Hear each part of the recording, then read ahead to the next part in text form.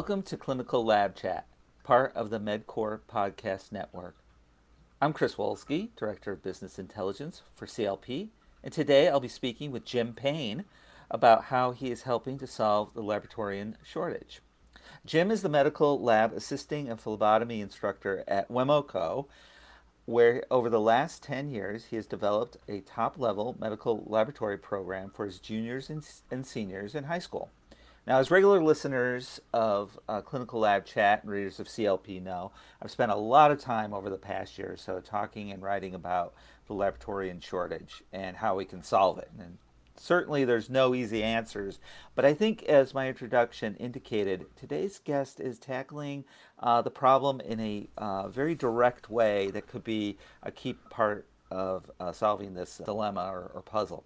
So, Jim, welcome to Clinical Lab Chat. I'm really excited to talk to you about the training program you run at WEMOCO. And so let's dive right in. So first, tell me a bit about the program. How does it work? And my understanding it's a real hands-on thing, right? It's not just kids sitting in there taking notes, right? No, absolutely. So thank you very much. I'm really excited to be on Clinical Lab Chat tonight. And so I have a high school medical laboratory assisting and phlebotomy program in Spencerport, New York. Our juniors and seniors in high school will learn about 60 employable laboratory skills. And they will learn those not only in medical lab skills, but they're transferable to biotechnology, to chemical labs, food labs, environmental labs, research forensics, all those sorts of things. Our students in their first year will gain experience in a variety of techniques that I learned a lot in college, whether it's using micropetters, using binocular compound microscopes, using spectrophotometers, using doing titration. Our students even learn a little basic organic chemistry as part of making soap. They learn extensively the theory and the technique behind phlebotomy, not only in the antecubital region, drawing blood in the elbow, but also learning how to do hand veins, learning how to do finger sticks. They will get into college level hematology and learn the techniques around blood smears and how to do hematocrits. They get into college level immunology. We actually play a fun board game that helps them to imagine that they're a microorganism trying to destroy the body, and they get to see how the different parts of the immune system attack them so that they can better imagine what they're seeing. And then we get into some A&P. They will spend 40 hours drawing blood on real patients for real samples in our local laboratories. And as part of a certification that they can get at the end of their first year in phlebotomy. In their second year, they'll do college level microbiology. They're doing all sorts of stains, whether it's gram stains, endospore stains, capsule stains, all sorts of things like that. We get into some advanced plating. So not only are they doing streaks, but they're getting into McConkey and EMB, MSA. They're doing Kirby-Bauer antibiotic testing. They'll even get into catalase testing and some other basic biochemical tests using like carbohydrate fermentation tests. They'll even get into some clinical chemistry and urinalysis. They will get certified in CPR, AD, and first aid. They'll also get into molecular diagnostics, genetics at the college level. So they're learning things like restriction digestion and cloning, PCR, bacterial transformation. They'll spend 80 hours in the medical labs training to be medical lab assistants, so that they can then sit for national certification in medical lab assisting. In both cases, they can get jobs straight out of the program. But we like to think of this program as the minor league of the medical laboratory, because if you have the minors filled in baseball, you have a large set of minor league players. Some of them can move up to the majors. Some will stay down in the minors. That's a great phlebotomist that anyone can draw their blood. But our guys, a lot of them do go on to college for medical lab careers. And they even get into some research with other universities. It's a really strong program. Granted, because it's college level stuff, there's certainly some book work, but they get a lot of skills along with it. And unlike your normal IB or AP course, that's a biology course, my students, the goal is that they become skilled in that. So if they make a mistake when they're doing a titration or when they're doing a microbiology test, they can't just skip over it and go copy off their friend like what tends to happen. The goal is each individual student comes out skilled in it, all 60 skills ideally. Yeah, great. And you're really giving them a leg up. We talked about a bit about that in our pre-interview. And one thing that we also talked about was kind of the stigma of vocational education. So, this is really kind of falls into the vocational high school experience. And we talked a little bit about how this is really kind of taking a little bit of the stigma off it, because you are recruiting a much more diverse academic student population, right? And you had there's some issues involved with that when we were talking about that. So talk about how you're taking that stigma off, maybe that vocational education, which it shouldn't have a stigma no matter what you're doing, for sure. But also talk about how maybe you have a little bit more of an academically diverse student population that's taking this, and how's that helping the program? Yeah, so the old term was vocational education. Now it's called career and technical education.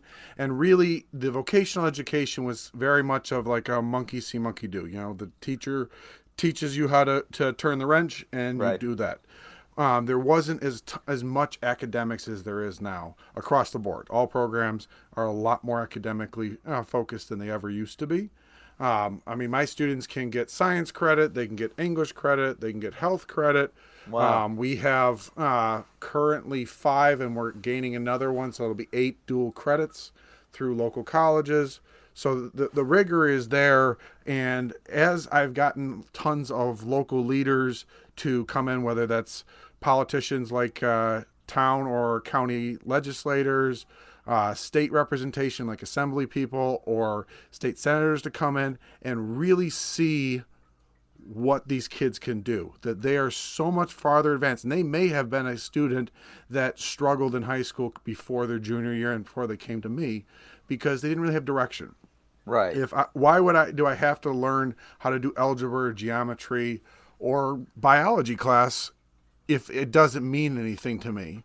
And if I already didn't have the base skills that I should have gotten in elementary school, now I'm even farther behind. Where with my students, when we're teaching them how to do the math around making laboratory solutions, for example, that requires algebra.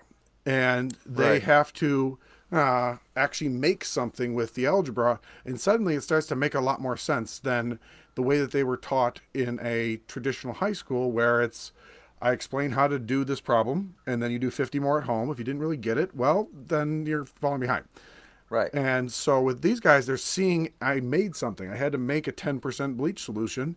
I had to do a little algebra to figure that out. Right. Or I needed to make this molar solution. I had to do a little algebra to figure that out.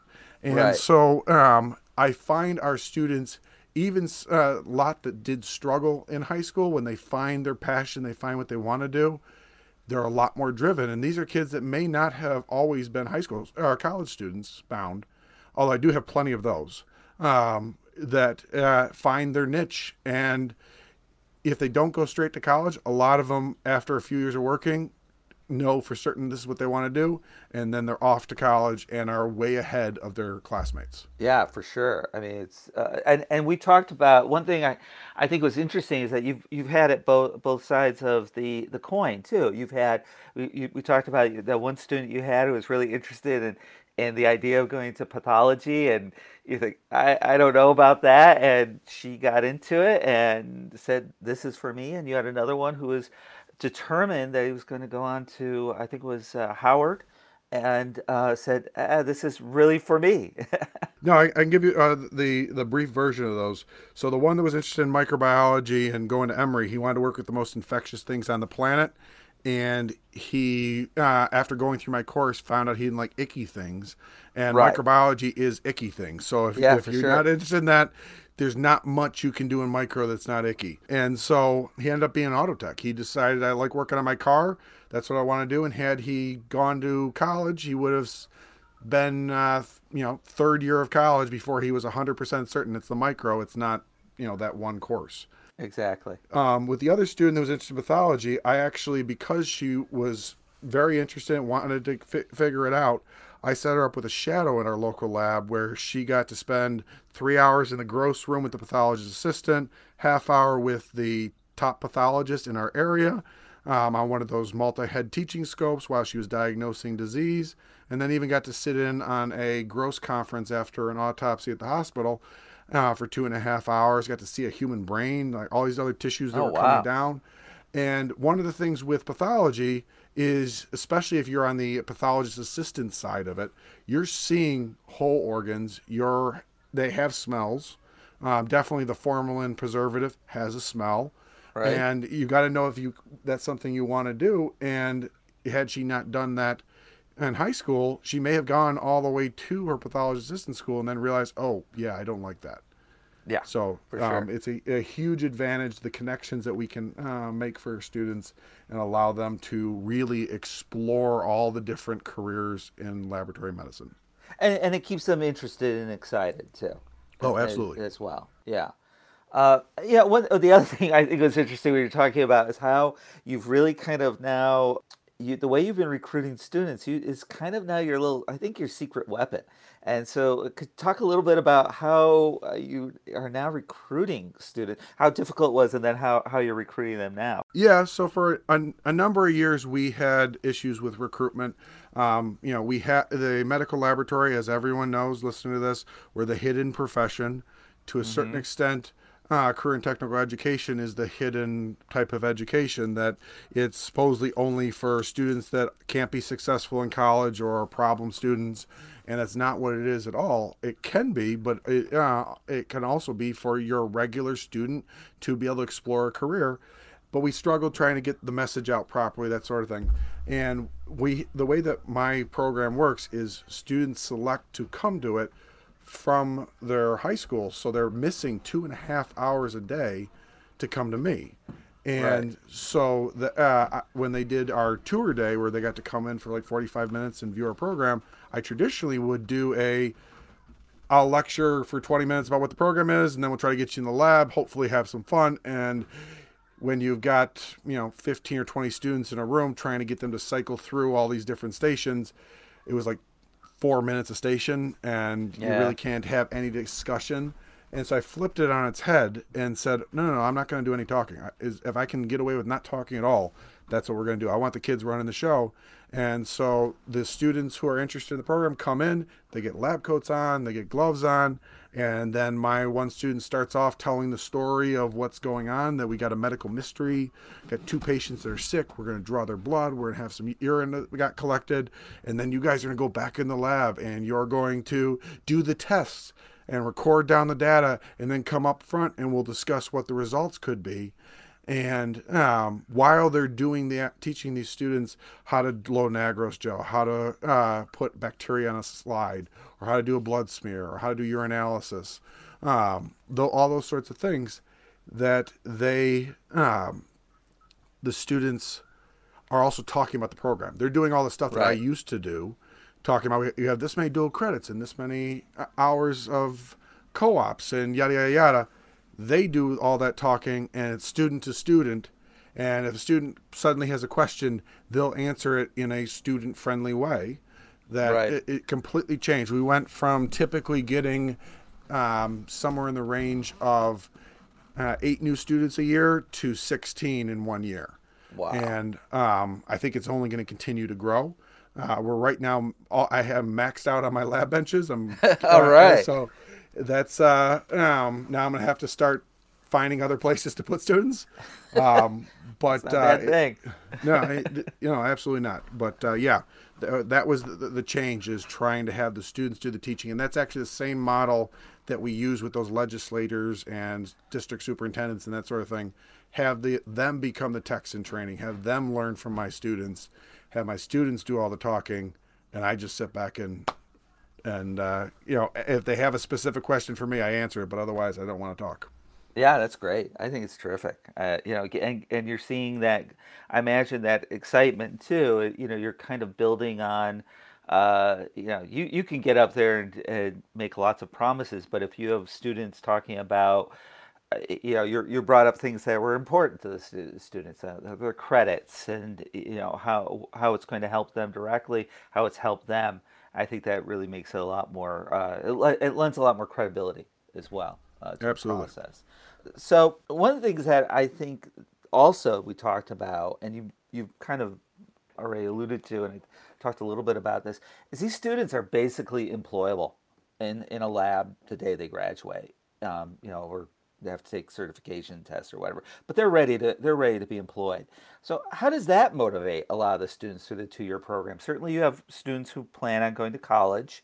You talked a little bit about some of those, but you also have students, as you said, those those kind of minor leaguers who they just want to have a good job and a good career and go up the ladder in a more natural way. So how does that how is that motivating the students? And I'm assuming that the parents also really love the fact that they have kids who are walking out of high school with employable skills. Oh, absolutely. Yeah. I mean, it's hugely motivating. It's something that, to a certain extent, I can kind of hold over their head. You got to have a certain academic standing in terms of your grades. You have to be not having any referrals or any of that sort of stuff. That I'm not going to let you go out on co-op. Therefore, you couldn't get the certification. You couldn't get the experience necessary to get employed. Yeah. If you're not working hard in my class. My way that I describe it to the students on day one is this is a 2-year-long interview. Right. And so I can do great recommendations. I can guarantee that you're going to get a job, not only here, but I've even had some of my students that have gone to Texas, and I have connections through LinkedIn where I called them up. I said, I have a student that's going to be moving to San Antonio. Do you have anyone that you can connect me with that I can talk to them about my student? And so that breadth of connections, that ability to help students get jobs is hugely motivating. And it makes it so that every day you're coming in and you got to work. And when there's downtime, they're working on other stuff. I mean, at minimum, if they've got all their work done, they're completely caught up. It may lead to them in the short term, working on their med terms, because we do 1,000 prefixes and suffixes of medical terminology. But it also can be where I had one student that was like 3 weeks ahead. I sent him out on a shadow where he went to local labs and watched people draw blood before he went out on co-op. And that's a huge motivator too. If I get stuff done early, you're telling me that I can go out on a shadow? Yeah. Yeah. So, absolutely, that's hugely motivating. And the parents love to see their kids grow. Just even the first open house, usually 3 to 4 weeks into school, their students know how to do stuff that I learned in college. So, like, for example, they're able to use a micropipetter to collect a sample of pond water or set up a slide for doing a bacterial stain. Then they're going and actually grabbing real bacteria and telling their parents how to stain it. And then they have our binocular compound microscopes that go up to 1,000x and are research grade optics. And they could show their parents, this is bacteria that was on that plate that we collected from over there. And it's just a powerful experience. And they're only 3 or 4 weeks in, let alone when they're done with 2 years of work and have 60 or so skills in their back pocket. That's really great. And you talked. I mean, not only do you get and as you've indicated, you not only get that work experience, but you're also getting. It's also very academically rigorous too. I mean, we talked about it in the pre-interview about very regular tests, very rigorous. I mean, college. It sounds like college level type tests that you're giving them. Pretty much, yeah. You're really challenging these kids. Yeah. No, like I said, stuff that I was doing in college or even some things that I learned later on in my career when I was working in research. Those are things that they're learning in high school. Yeah. So what about the labs? I mean, this we've talked a lot about the kids, how they're motivated by this. The parents are excited. You certainly have legislators that are interested. You're getting the equipment you have. It sounds like you're being highly supported by the school district or school districts, I guess. What about the labs? How are they reacting? I mean, you're talking about placing kids after school. They're in Texas. They're locally in Rochester, in the Western New York area. What's their reaction? Do they get excited the fact that you are helping to fill that pipeline at least with at the entry level point? Absolutely. They're super supportive. I have the University of Rochester, Rochester Regional Health, and the American Red Cross are all wanting to work with us, with our students. They realize that same thing that I talked about earlier with the minor league of the medical lab. They have huge Right. needs. I did a talk in last March, so that's the reason have the number in my head. At that time, there were 52 phlebotomy openings at the Christmas time before that March talk. So March or December of 2021, there are 52 openings for phlebotomy, 25 for MLT, and 105 of MLS. And Wow. so the need is there. They realize it, and similar stuff for the lab assistant role in comparison to phlebotomy.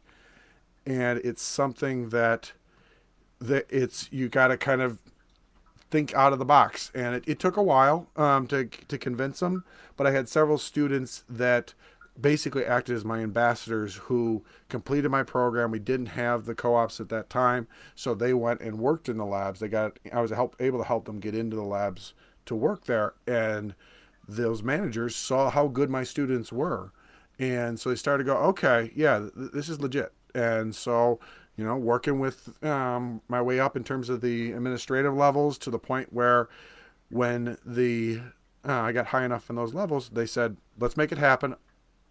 We're going to get our lawyers involved with your lawyers. We'll figure out. Right. And the first one took about 3 months. The second one took about 6 weeks because we already kind of knew Wow. what was needed for those organizations to allow it. But I have students that are under 18 drawing blood on real patients for real samples with those companies' trainers. Right. And so it's really like they've been hired. So they're going through the same initial like HIPAA trainings for that company, and Mm-hmm. they're being onboarded essentially. So they go through the onboarding process, and then they have their trainer, and the trainer is gonna do it at that student's pace. The goal is that they have to have at least 50 successful sticks, but sometimes we get as high as 120, and I think all of them so far have had at least an 85% success rate. So it's not like they got 50, but they tried on 100 patients. Right. Uh, Exactly. Exactly. and there's been times when students they were initially refused because I'm a stuffed stick and I'm a cancer patient, and then the trainer's supposed to do it, and the trainer couldn't get it after 2 tries, and so the patient said, "Well, you're here. Why don't you give it a shot?" And she got it, and that was a huge confidence boost. So they go Oh in yeah. to these trainings a little bit nervous, scared, that sort of thing, and because they haven't done a ton of in-person draws. They have a fake arm that they do it on. But then after the end of the week, they come out kind of cocky. Like, give me a vein, I'll hit the vein. I don't care. Exactly. And so it's just a amazing transformation in that week or 2 weeks. Yeah. Because the phlebotomy we do 40 hours, 8 hours a day, 5 days a week. The medical lab assisting we break up so that it's like 2 hours a day over the course of several months. Simply because we just don't want to burden the labs that much with doing 2 weeks straight to knock it out. All right. Well, one thing I'm interested in, and I asked this particularly because I was someone who was turned off from science and math in high school, due, unfortunately, to frankly, some duds of science and math teachers, and I think that's a very common sort of thing that happens to a lot of young people. When do you think, I mean, from your experience, when do you think we should be introducing science or science to kids, and more importantly, how do we keep them engaged? Now, you're certainly doing that with your program, but more in general, how do we keep these, more kids? How do we get to a point where you're basically either having to build a new classroom, a bigger classroom, or you're having to turn kids away to your program? So what are some of your ideas on thoughts on that? I would say that you definitely, in middle school and high school, you could develop lessons that teach the content that they're supposed to be teaching in terms of biology or chemistry or any of those sort of things that they're doing their science classes in those years, that are obviously at the level that they can understand, but have medical laboratory concepts in them. Right. And that makes it a lot more interesting than taking an onion and putting a little bit of stain on it and watching it on a slide. Right. Trying to bring in some of those real things that can help students imagine this in a real life situation versus this is just something I'm doing for science class. And I'm actually trying to work with a couple of friends of mine to develop those sort of lessons that could be turnkey for science teachers and have it so that they could immediately hop in and be teaching about the medical laboratory, especially if you took in patient stories. So like the ASCP has their Patient Champions website that has all these great stories about patients and how laboratory medicine helped them, but then bringing in the what's going on in the background part too is part of that lesson. So you're getting that blood sample from the phlebotomist, and that person draws blood. Maybe even have the person happen to mention while they're talking, I got a certification to do this, I didn't have to go to college. Or having talking about the medical lab technician took the sample and did this with it, or the scientist did this, or whatever, so that they could be more, that would be something more in their head. Because right now with medicine, everyone knows what a doctor does, everyone knows what a nurse does, they know what a dentist does, they think they know that the phlebotomist is a nurse, not a phlebotomist. So there's a lot of misconceptions, and then any of the other stuff that's actually in the laboratory portion don't exist in their minds. And so that's why we're the hidden profession. We need to be getting out there so that it's on their tongue, at least in middle school, if not, definitely by high school. But also you can definitely bring in guest speakers and things of that nature to elementary school students. You obviously got to bring it down to their level, but you can do some really fun things that are just like magic to them, that they wouldn't even imagine. And that can just have that little bit of spark, especially if you can help those teachers to keep that spark going. Here's some things you can talk about. Or if you saw this thing in the news, here's a little bit that can help you. And so it could be a very powerful thing. Another thing that I was suggesting that we do is at the high school level, maybe even the middle school, having local labs bring laboratorians out from the workforce to come into high schools. So contact the counselors or the science teachers or even the administrators of those schools. Say, we'd like to come in and we're going to do a activity day thing where we're going to talk about the medical laboratory careers and have some activities for the students to participate in. And then in their back pocket saying, we also would like to do a field trip. And so having students come into the medical labs and see the real thing. So one of the things that I think, because it is behind the curtain, no one can imagine themselves behind that curtain because they've never seen it. Where like the first field trip that my students go on to see the medical lab, suddenly everything that we've been doing makes sense. It has that context. And even if you weren't in a program like mine, but you suddenly see, okay, so they were talking about molecular diagnostics and looking at karyotypes, so I could do karyotype labs in high school, see an actual karyotype being done. All those sort of things. And then I would even have it that a certain number that are interested, maybe set up between a 1 and 8 hour shadow, and have the students get a chance to see a tech work, at their job. Because the only downside to a field trip is generally you have a limited amount of time in a given area, and the really cool thing may have come in 2 minutes after you left. Right.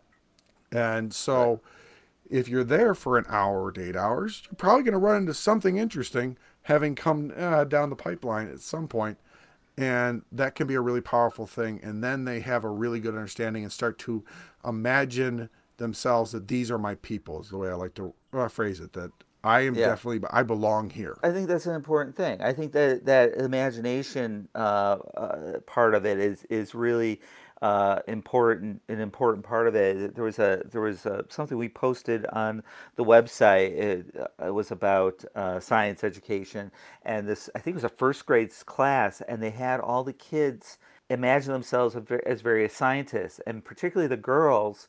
They had imagined themselves as Marie Curie, and they had to do, like, it was kind of like what your little mystery thing, or your kind of a activity around something like real and historical or something, and the kids just ate it up. They just absolutely loved it, it was a really powerful way, in particular, to the part of the program was to engage more girls in science, and they really found that it really helped to do that, but both for the boys and the girls, to have them imagine themselves as these historical figures and pretend, but Yeah. also make it real. And I think that's a really important thing. And as you get older, you can make it more and more real, and then you imagine yourself, as you said, in the profession. So now there's no doubt. Obviously, you are helping to solve this problem, at least in your local area, and certainly you have students going all over the country. It sounds like, but not all of our listeners can or want to switch careers to education. So, what can they do? You kind of touched on this a little bit, but what can they do directly? What are some ideas that our listeners saying, "Hey, this is great what Jim's doing. What can I do to help maybe alleviate the shortage a little bit?" Yeah, no, I think that the biggest thing is actively advocating for the profession. So, ASCLS has that hashtag LabAdvocate, Mm-hmm. and I absolutely, any chance I get, I'm lab advocating. I'm going out and trying to talk to anyone about the laboratory.